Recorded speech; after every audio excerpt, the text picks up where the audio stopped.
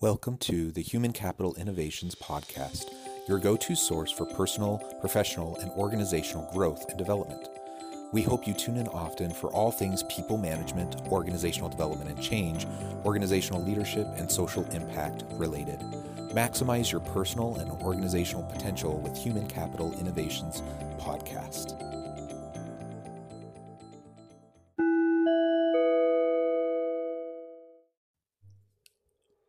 Welcome to the Human Capital Innovations Podcast. In this HCI Podcast episode, I wrap up Season 2 of the podcast, reminiscing a bit on where we've come from, how we've gotten here, and what we've accomplished over the first 2 seasons. I also share an update about my personal health and how my family is dealing with the COVID pandemic.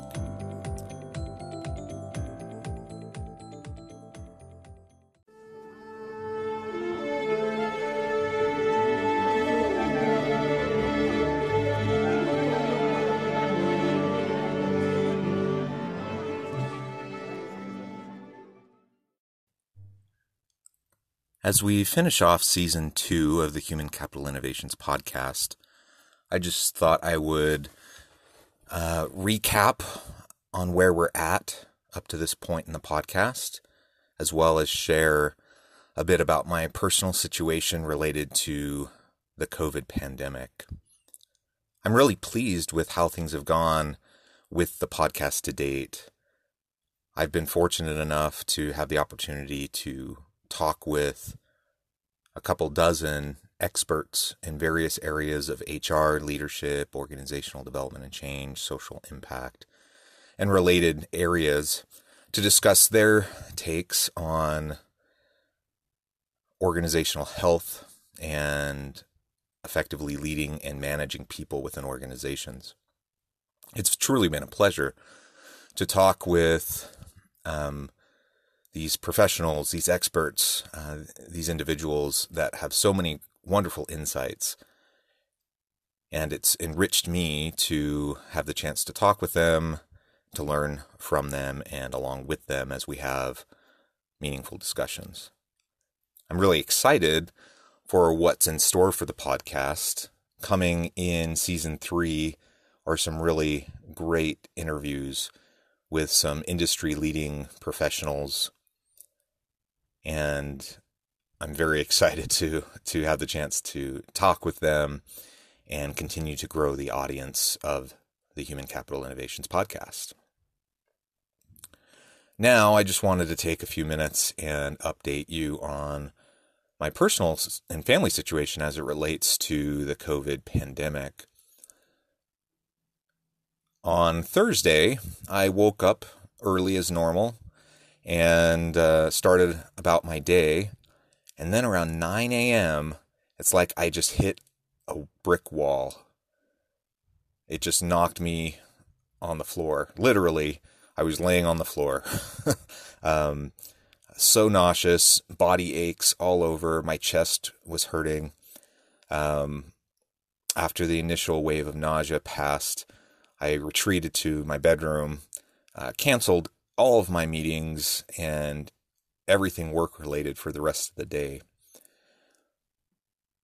I tried to get some rest. I took some ibuprofen and just tried to deal with the severe body aches and the chest pains and what I was dealing with.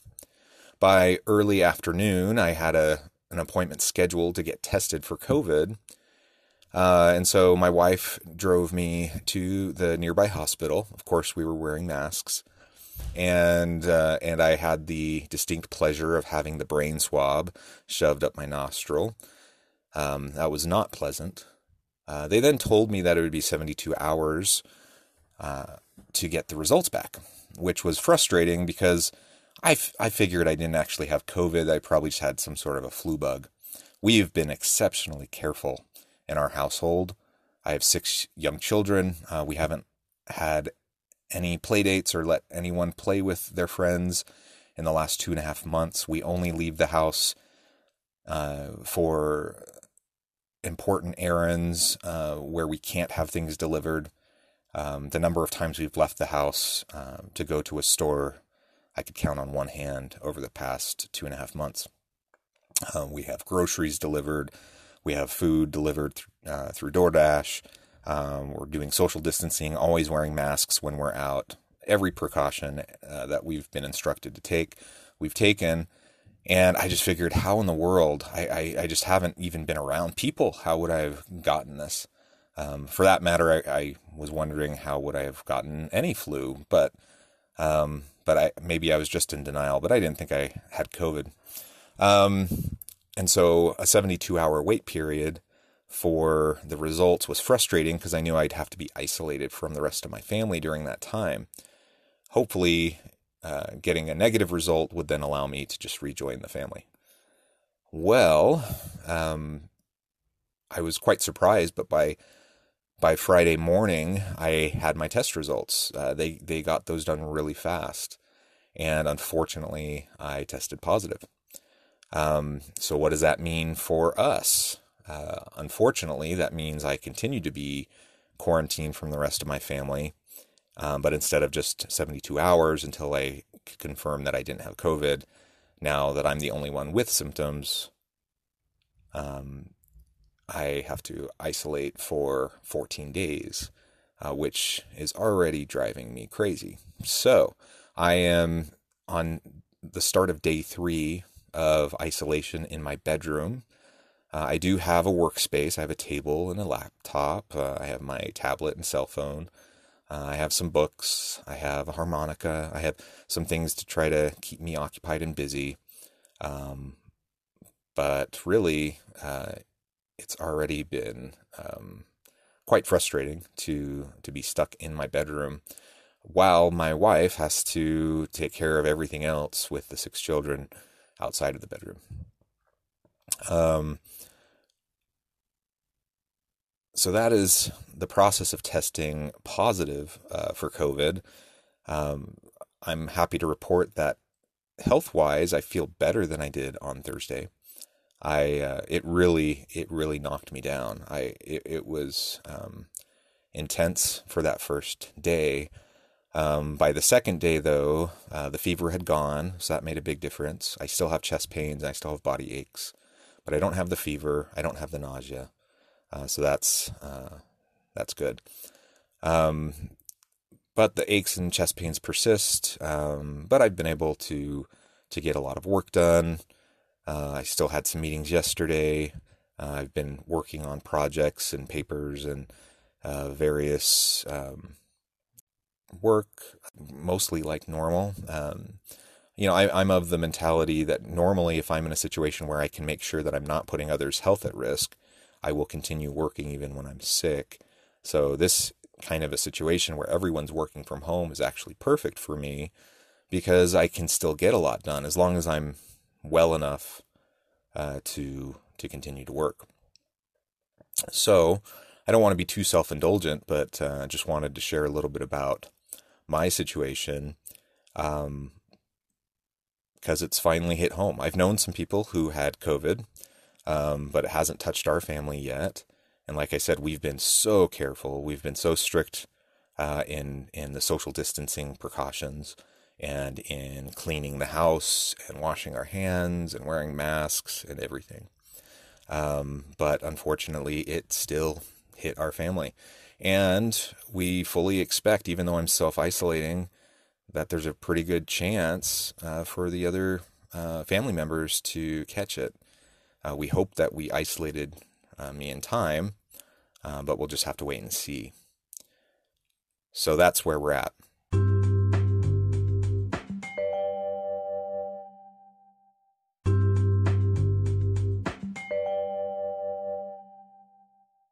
Now, I wanted to spin this a little bit towards virtual labor and work, since that's really the topic for this podcast. I have to say that I am grateful that I have the opportunity to continue to work and that there are virtual and remote work technologies available that allow me to continue to have meetings and to do the important work that needs to be done. It brings to mind the shifting nature of work overall, and how we've seen organizations move more and more towards virtual labor over the last decade. And I'm of the firm belief that this global pandemic is just accelerating that movement, that once we come out of this, that we'll still see many people working remotely, working from home, and taking advantage increasingly of virtual options to connect. I, as an academic practitioner, I'm involved in both consulting but also in academia and research conferences and such. So, for example, in the world of academia, we have lots of conferences. We go to conferences, we make scholarly presentations. I do this often. And I often will fly across the world to different locations to make these presentations. And it's always bittersweet because I like to travel. I like the adventure. I also like going to conferences, connecting with colleagues, sharing my research.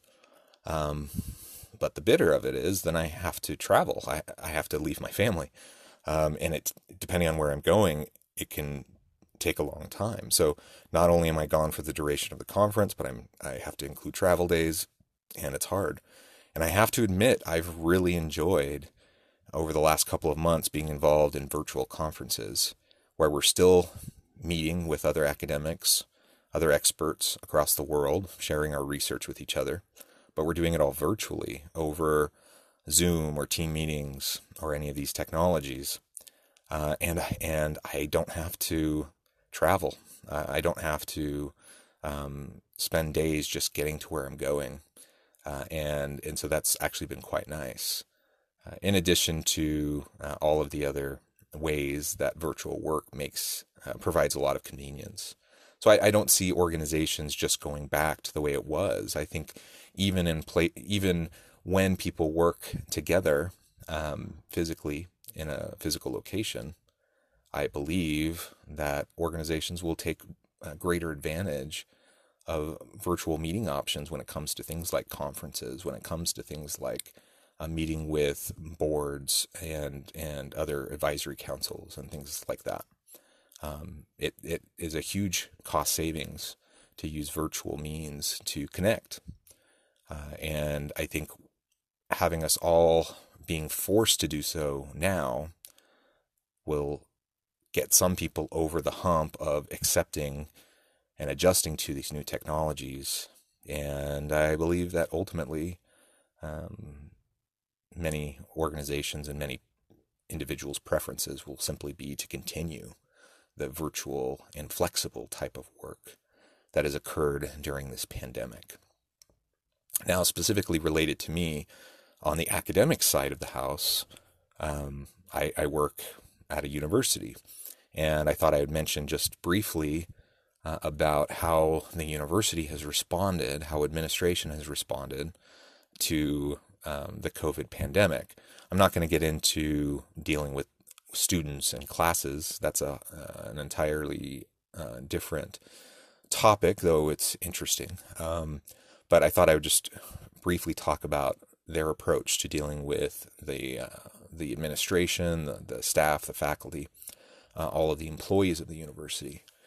I have to admit that I'm very grateful that overall I feel like they've done a wonderful job of thoughtfully exploring the issues related around the pandemic, the health issues, the mental health issues, the economic issues, all of the intersecting pieces and the impacts of what this will all mean for us at the university.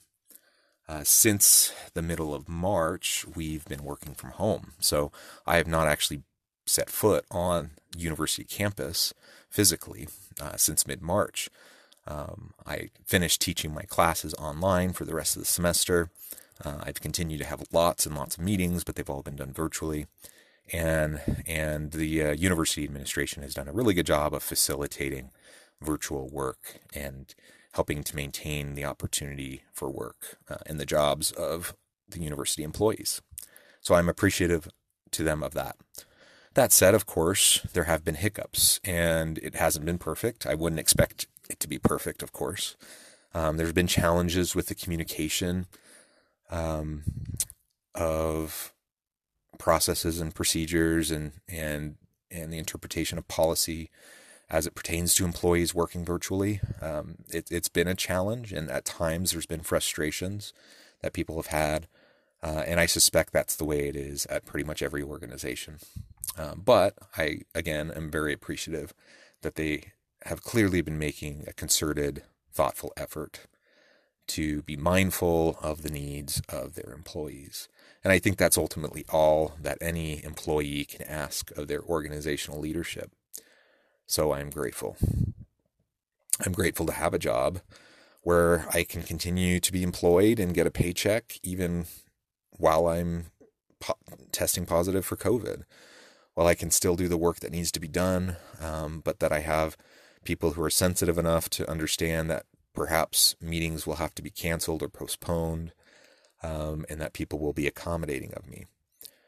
On Thursday, when I had to cancel a bunch of meetings, some of those were university related, others were consulting related cancellations. But everyone was super kind and accommodating, and I, of course, explained why. And coming back to the university, I'm appreciative of those that I work with, that they were so willing to be understanding of my situation, my family's situation, the challenges of working at home while helping school 6 children, working from home while testing positive for COVID, and just everything that goes with it. All of the uncertainty, all of the fear, all of the anxieties and stress. It's all very palpable right now. And I know that despite the challenges, I'm incredibly fortunate.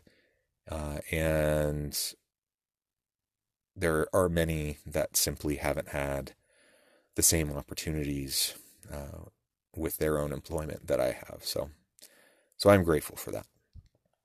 With all of that said, again, I don't want to be too self-indulgent, but I thought I would just close out season 2 of the podcast by sharing my current situation. I hope to continue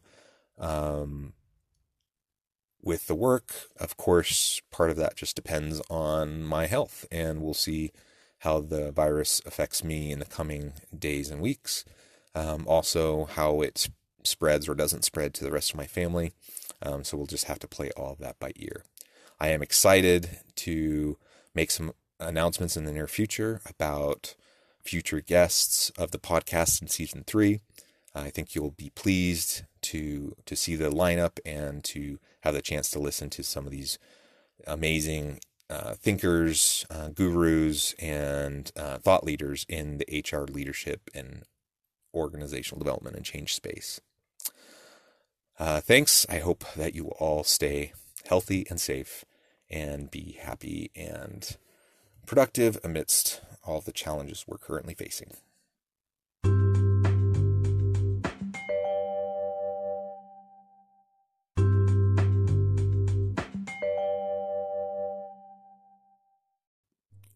Thanks again for joining us for this episode of the Human Capital Innovations Podcast. I hope you stay healthy and safe and that you have a great week.